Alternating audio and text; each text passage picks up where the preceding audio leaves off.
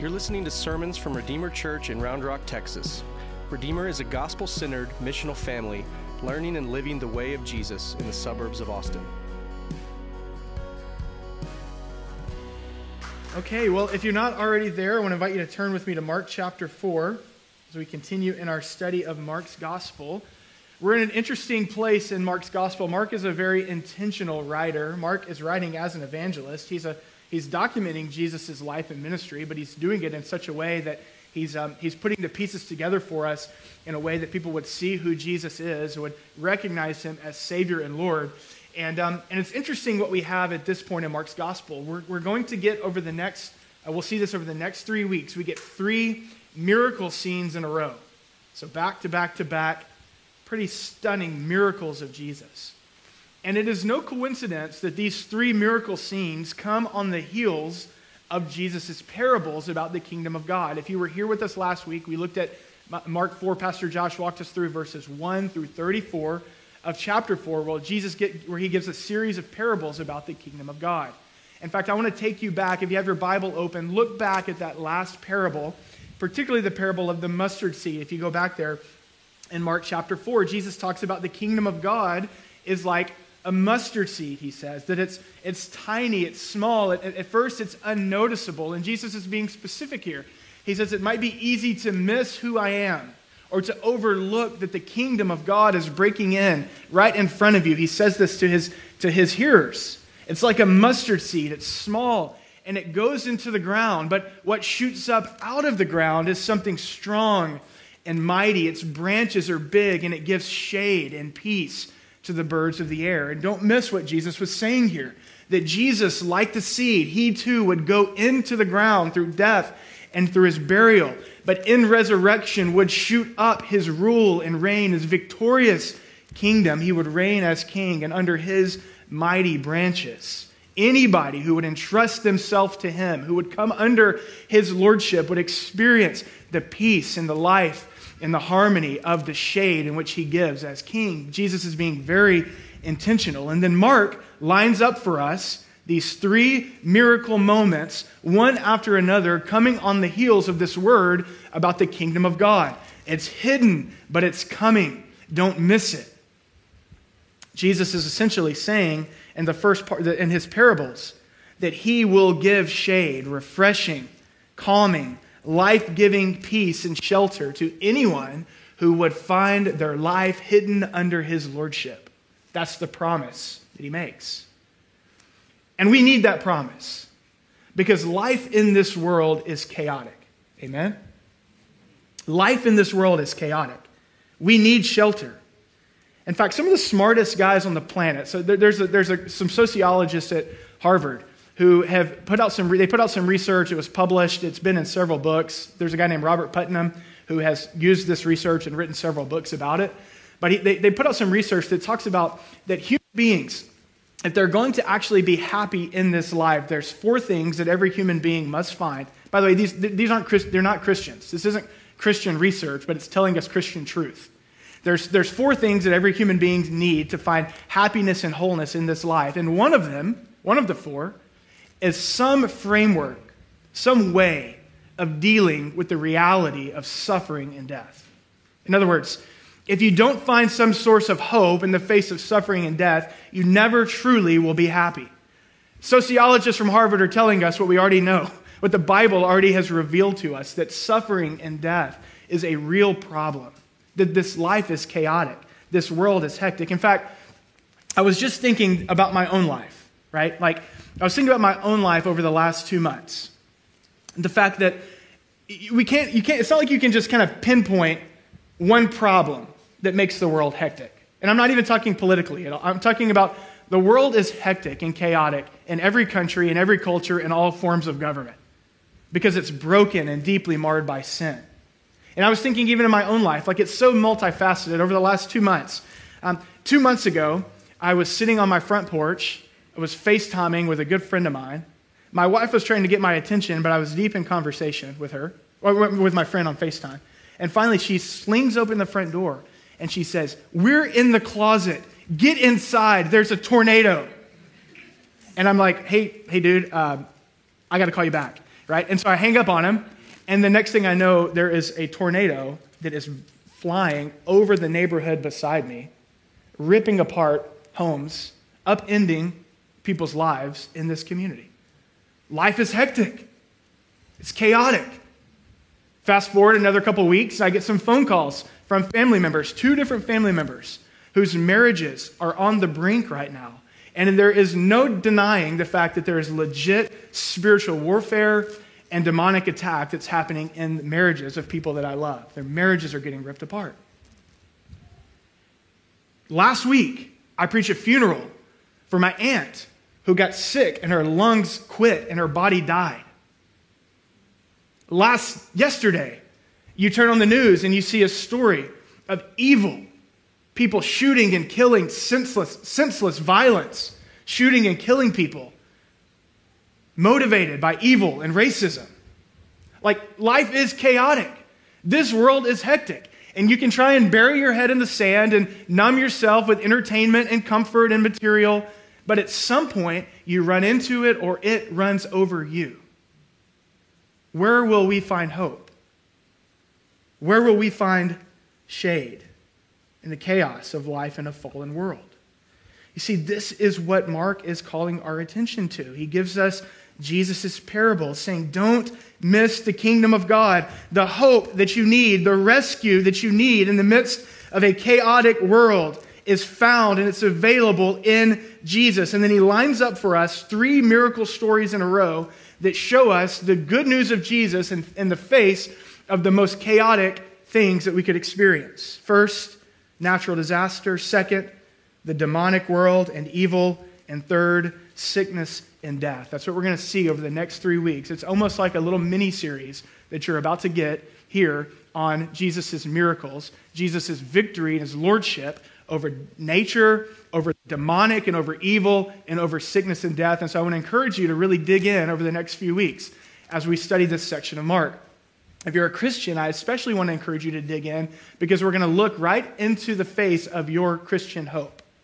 Like these miracles of Jesus, what they are is they're like little windows. Like Jesus is pulling back the curtain and he's giving us a peek through a little window of the future that he will bring when his kingdom comes in full. Or you could think of it like a little movie trailer, and we get a peek of what does it look like when the lordship of Jesus rules and reigns in full. If you're not a Christian, you're going to get a picture of what it would mean for you, what it would mean for your life to be fueled by Christian hope. If you would entrust your life to Jesus and turn your allegiance over to him, you'll see what's available, what it is that what it is that he offers us as we live in a chaotic and broken world. So I want to encourage you to dig in. We're going to start with the first miracle moment, Jesus calming a storm. Look back at the text, Mark chapter 4, starting in verse 35. On that day, when evening had come, he said to them, "Let us go across to the other side." And leaving the crowd, they took him with them in the boat, just as he was. And other boats were with him. And a great windstorm arose.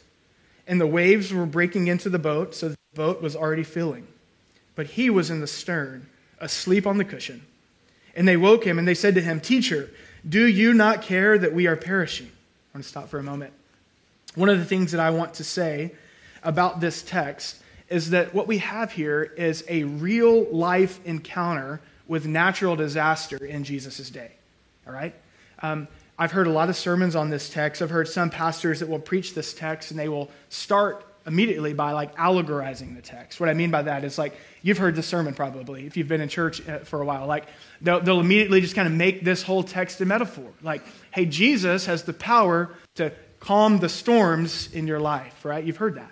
And that's certainly true. That is a true principle or application of the text. But we can go there too soon and we can overlook the fact that this is a real life, natural disaster that's happening in Jesus' day. Other preachers will like theologize the text and they'll talk about how there's like hints and shadows of Jonah, if you're familiar with the Bible, of the Old Testament prophet Jonah and how he was asleep on the boat in the raging storm. And they'll say Jesus is the true prophet, the faithful prophet, unlike Jonah. And again, that's certainly true. But if we go there too fast, we miss what's really happening. A natural disaster is happening in Jesus' day. Jesus and his disciples, they're attempting to cut across the Sea of Galilee. Jesus is tired. He wants to retreat, and he wants to continue his ministry in a new area. And so they're trying to cut across the sea. It's evening time. It's late. They're trying to go roughly about 10 miles, which would have taken them a couple of hours, depending on the wind speeds of the day. And Mark tells us that on their way, a great windstorm arose. And I think that it's likely that these experienced fishermen who lived on this lake, they knew these waters, they knew how storms came and what happened. I think that they probably had a pretty good idea that likely there was a storm coming. Maybe they even thought that the winds from the storm could actually help them get across faster. That could happen. It could either speed you up or it could slow you down, depending upon the winds. I think that they probably had a pretty good idea that some sort of storm was coming, but it becomes obvious based on Mark's word choice that they didn't see this kind of storm coming. Do you notice that? Mark uses the phrase, a great windstorm. He's going to use the word great 3 times to add emphasis in this text, and this is the first of the 3. A great windstorm, he says. He says waves are breaking into the boat. He tells us that these experienced fishermen who have logged hours upon hours on this lake, no doubt before in storms and in rain, that they begin to panic. And so what does this tell us? Well, it tells us that they hadn't experienced a storm like this before. We need to know that storms were typical on this lake, but not storms like this. I grew up on the Texas Gulf Coast, near the Texas Gulf Coast. And pop-up thunderstorms are like an everyday occurrence on the Texas Gulf Coast, especially in the summertime. Storms pop up all the time. People are used to it. In fact, people continue on their kind of normal everyday life in the midst of a pop-up thunderstorm on the Texas Gulf Coast. You're out for a jog. Oh, there it is. You see it kind of rolling in. It rains on you a little bit. No big deal. Keep running. You're out there fishing. You're playing on the beach with your kids. You're vacationing. Oh, pop-up thunderstorm. It'll be fine. It'll rain for a little bit, and then it will move on. But here's what I also know. About every 10 years or so, that pop-up thunderstorm is a significant tropical depression or it's a hurricane, right? And sometimes it comes out of nowhere. Even like the guys that get paid a lot of money and are on the news, what I call the professional weather guessers. Those guys, sometimes those guys don't even see it coming, right?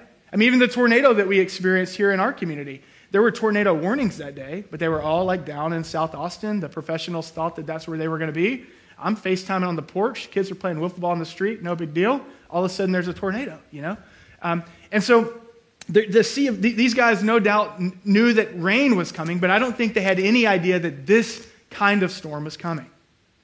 The Sea of Galilee, it's really a small body of water. It's not really a sea at all. Think of it more like a lake. It's about 12 by 8 miles wide. It's 200 feet deep. And what makes it unique is that it sits at about 700 feet below sea level, and it's surrounded by mountains. Mount Hermon is about 30 miles to the north, and that mountain range reaches about 9,000 feet high. 9,200 square feet is how high that mountain range is. And so I want you to think about what would happen. It still happens to this day on the Sea of Galilee. The cold air from the mountains can quickly blow over, collide with the warm air of the water, and boom, storm. On this particular day, though, this was an exceptional storm. And by the way, even still to this day, on the western side of the Sea of Galilee, there's beach area. And even to this day, like there are signs that are posted, like warning, beware if you park your car here. Because at any moment, an exceptional storm could pop up and your car will be flooded and washed away. And so this kind of thing happens. It doesn't happen often, but it does happen. And based on all of this, based on Mark's language in the text, a great storm, the panic of the disciples, the mention of the fact that there are other boats who are following Jesus. Don't miss that little note in the text. There are other people out on the water that night. There's likely other people fishing. There's probably plenty of other people still on the shore. There's other people that are putting their boat in the water to follow Jesus to the other side. Nobody saw this kind of storm coming. And in the midst of all of it, this unexpected, intense storm about to upend lives, about to wreck boats, about to wipe out whoever else is on the lake that night, about to swamp everything and everyone, Jesus is sleeping. And here's the question that a good reader of the Bible should ask of the text here. How could Jesus be asleep during all of this? mean, how could he be asleep? Is he that tired that he could sleep through the ruckus of a boat being rocked by wind and being overcome by waves? I mean, I guess it's possible. It's likely that he was exhausted from ministering to the crowds the full day before. It is evening after all. He did want to retreat. He asked his disciples to take him out into the water. So it's possible that he was that tired. It's also possible that Jesus knew what was coming and that he was ready to display his power and teach these disciples an amazing lesson. We know that Jesus had foreknowledge. That's well documented all throughout the Gospels. I actually believe that both are at play here. I believe that Jesus is actually truly exhausted and he wants to sleep. And I also think that Jesus is in no hurry to wake up. The disciples respond to him, and their response seems to indicate that this storm is so violent that nobody should be sleeping through it. Like, it's not reasonable. In fact, they say to him, look back at the text, they say to him, "Don't you care that we are perishing?" And I think this is a really honest question. I think this is a real question. Like, Jesus is in no hurry to wake up. They're about to die. And they come to Jesus and they're like, "Don't you care?" Now, there's a lesson that's hidden for us right here. A lot of people will look at this response from the disciples and they'll think, man, these guys really lacked faith. What faith they lacked. And they'll kind of pick on the disciples a little bit. But I actually think that there's something beautiful about what they do. I think there's something that we need to learn from how they come to Jesus, how they wake Jesus, and how they question Jesus. You see, we have to understand first that their fear is legitimate fear. This is not faithless fear. They are about to die. They are in the middle of a natural disaster, of a catastrophic storm. And that fear actually drives them to Jesus. Do you see that? It actually drives them to Jesus. They rush to him and they come to him honestly and they wake him. And they say, "Jesus, we need you. Wake up." And I wonder how many of us in our most dire moments in life hold back our most violent, most real questions from God. You see, to be honest with Jesus about how we really feel and about what we really need is what the Bible calls lament. And lament is all over the Bible. It's to come to God with our real questions and our real pain in an unhindered way. And it's not to show lack of faith, but to lament is to actually express faith. To say, "God, because of the precious blood of Jesus Christ, I know that I can come to you as I really am. And how I really am right now is terrified. How I really am right now is angry. How I really am right now is I'm so deeply sad. I'm anxious." And the Bible says that we can come to God in that way because of the precious blood of Jesus Christ, just as we really are. Did you know lament is all over the Bible? Did you know that Jesus, our Lord, in his most painful moment, hangs on the cross and questions the Father? My God, why have you forsaken me?" You see, to lament, to bring our real pain and our real questions and our real doubt and our real stuff to God is not to lack faith, but it is to express faith. It's to pray to God in such a way that it builds and grows our trust for him, even in our most vulnerable moments. And I want to encourage you, church family, let's be a church that so believes the gospel that we come to God this way. We don't have to be buttoned up before him. We come to him with our truest, realest self. In fact, I believe that it is this posture that actually arouses Jesus' rescuing love for them. I want you to look back at the text, verse 39. Jesus is going to wake up and he's going to speak. And he speaks to the storm and then he speaks to the disciples. Let's look first at what he says to the storm. Verse 39. "And he awoke and he rebuked the wind and he said to the sea, 'Be still, peace.' And the wind ceased and there was a great calm." First, I want to look at what he says to the storm. The text tells us that he rebukes the wind and he commands the sea. The word rebuke in our English Bibles is the Greek word epitimeo. And it's an important word to truly understand the text. It means, in the original in the Greek, it means to forbid. I want you to know that it's a word that is supercharged with negative emotion, okay? Like maybe in your Bible, it is translated as silence. Does anybody have that in your version of the Bible? He says, silence, be still. Yeah, David does. In the ESV, it's peace, be still. Some versions of the Bible will say, hush, be still. It is a supercharged word with negative emotion. Jesus is not happy about what is happening. He is rebuking the wind almost in anger, in righteous anger. It's important. And what it does is it actually reminds me of Jesus. You know the story in the Gospels where Jesus stands before Lazarus, where his friend Lazarus is dead? Did Jesus already know that Lazarus was dead? Yes, he did. Was Jesus in any hurry to get there? No, he wasn't. But when he gets there, he looks into the eyes of his friends and he sees their real human grief. He sees the experience and the reality of real human grief. He sees their brokenness and their pain, that their family member, that their friend is dead. He sees it, he experiences it, and he weeps with them. And then he says, rise. I think the same thing is happening here. Jesus looks into the eyes of his disciples. He sees that real human experience of fear and terror, the chaos, that the creation is raging all around them, that their life is about to die. And Jesus sees it and he's moved by it. He says, it's not supposed to be this way. Be quiet, wind. When he says peace, don't be confused here. The word is not like kind of you're rocking a baby and you're trying to hush a baby to sleep. It's more like when your toddlers or your kids are fighting in the car seat in the back, you know, and you turn around and you're like, be quiet, you know. It's like that's what Jesus is doing here.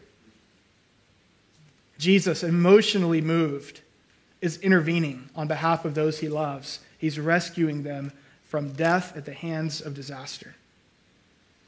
And then suddenly at his word, we're told that the wind ceased and that there was great calm. The winds cease and there's great calm. Second time that we see the word great, emphasis added. You know, there's some skeptics that would argue that the climate on the Sea of Galilee, in the same way that it will cause storms to just kind of suddenly pop up, that storms would also suddenly dissipate. And so skeptics would say, did Jesus really have at his very word power over nature? Is that really what's going on here? Or did the storm just go away, which is common? But one of the things you know if you've ever sat through a storm on any body of water is that the storm can be gone and an hour and a half later the waves are still raging. You've experienced that if you spend any time on water. Mark adds the emphasis, great calm. He wants us to know that suddenly the waves stand still. He wants us to know that Jesus has authority and power that defies the law of nature. Great calm falls over the sea. In other words, the chaos of the raging creation surrenders at his word. And so this is what we have. We have a raging, deadly, violent, life-altering natural disaster in Jesus' day that suddenly surrenders to King Jesus. And what is the result? The result is that people in the boat were rescued. The result is that all the other people that would have been fishing for a living on the water that night, their lives are saved. The result is all of the people that lived and worked around the shore, their lives are spared and their livelihoods are saved. You see, church family, what we need to understand from the text, from this little window in which Jesus is pulling back the curtain, is that the creation is broken. The creation is broken. The more that scientists study it, the more that our environmentalists work on it, the more we realize that creation needs mending, right? In other words, it's not only human beings who have been infected by sin. All of creation has been infected by sin.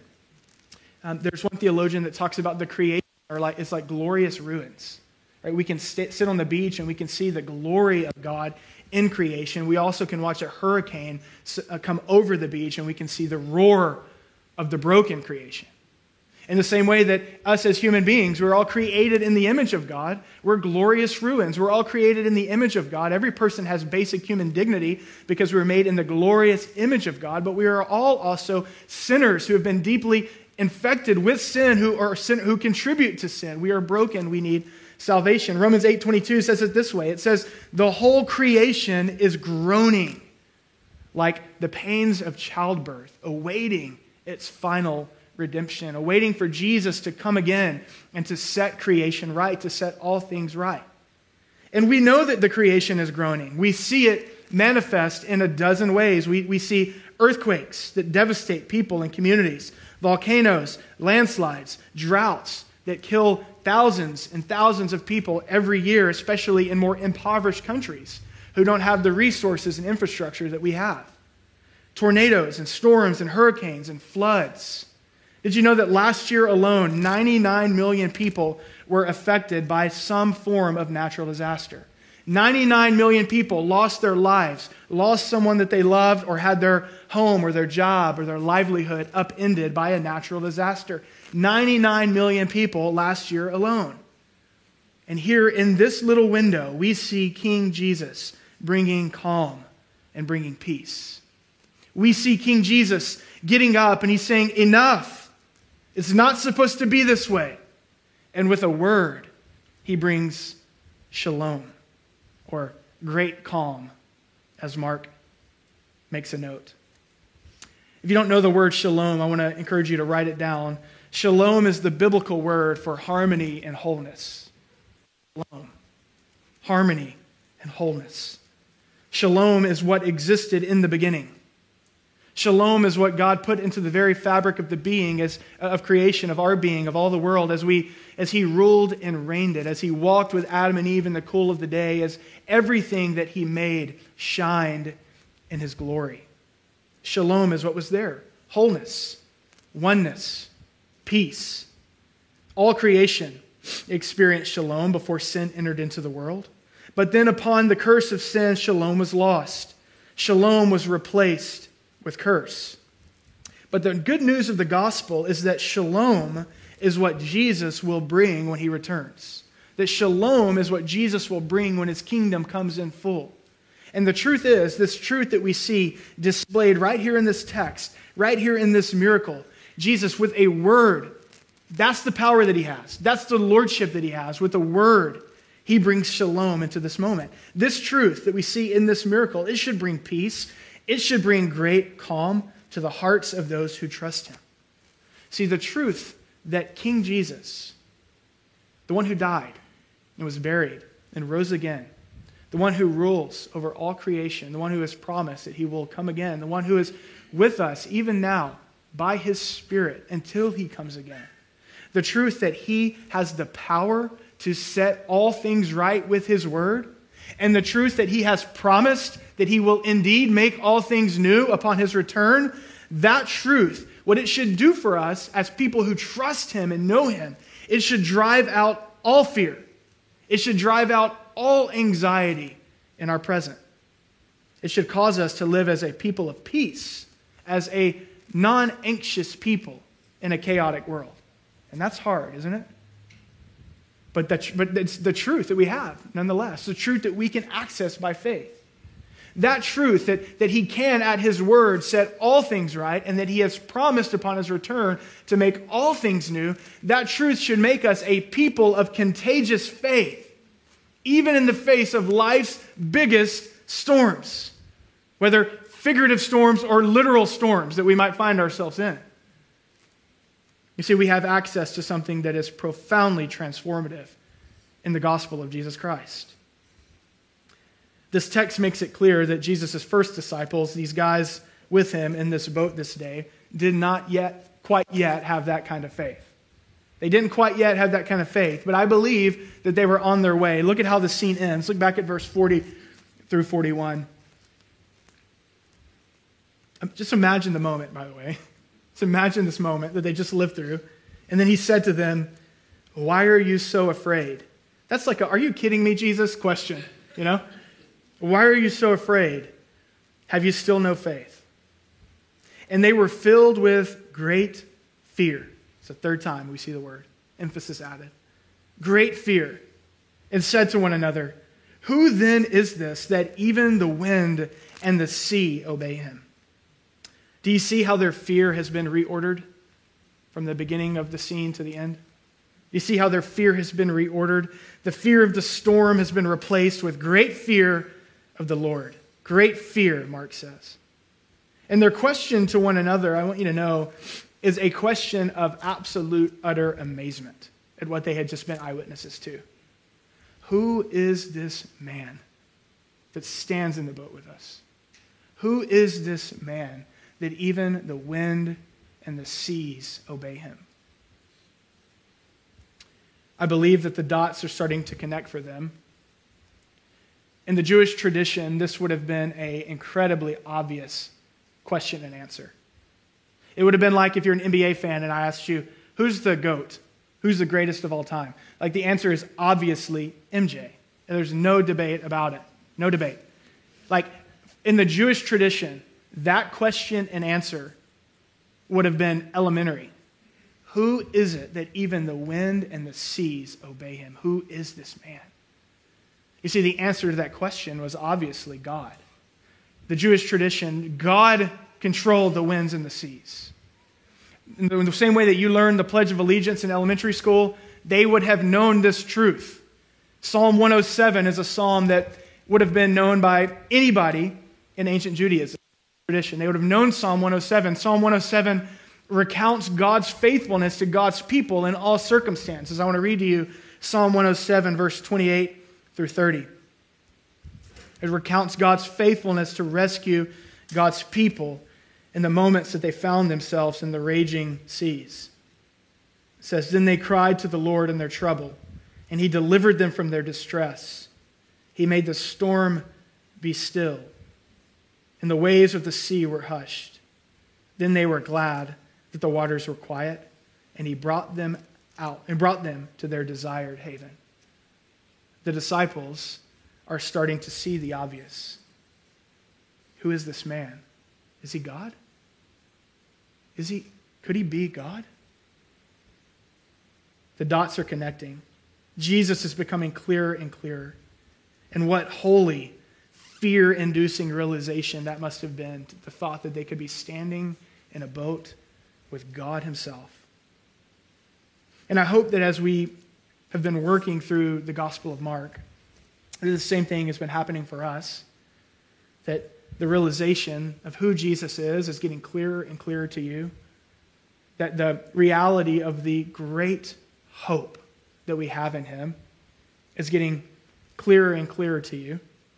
The realization from this particular text that the Creator, the maker of heaven and earth, the one who spoke all things into existence by the power of his word, has come near to us in Jesus. The Creator has become our Redeemer.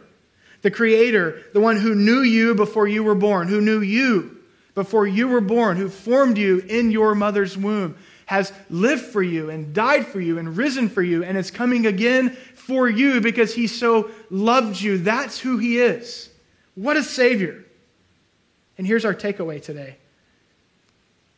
The one that has power over all creation, the one who promises that he will redeem all creation, is your Lord if you are in Christ Jesus by faith. He's your Lord, which means he has power and he can redeem every area of your life when you come to him by faith. So we do get to that application, don't we? The storms of your life. It's in the text, and it's true. Any area of your life, when you come to him by faith, he can redeem, and he will bring shalom. He's promised to do it. And so what I want to do this morning as we close is I want to invite you to come to him. I want to invite you this morning to bring anything in your life that needs his peace, to truly bring it to him, to not let a moment pass. I want to invite you this morning to entrust yourself to him anew. I want to invite you to remember this week this truth, because here's the reality. Life is chaotic. And we walk out of here and none of us know what the next day holds. None of us know what the next week holds. But we know who Jesus is. We know the power that he has. We know the promises that he's made. And that should fill us with great fear and great hope. Let's pray. Thanks for listening. If you are looking for info, find our website at redeemerrr.org or download the Redeemer Round Rock app from the Android or iOS App Store.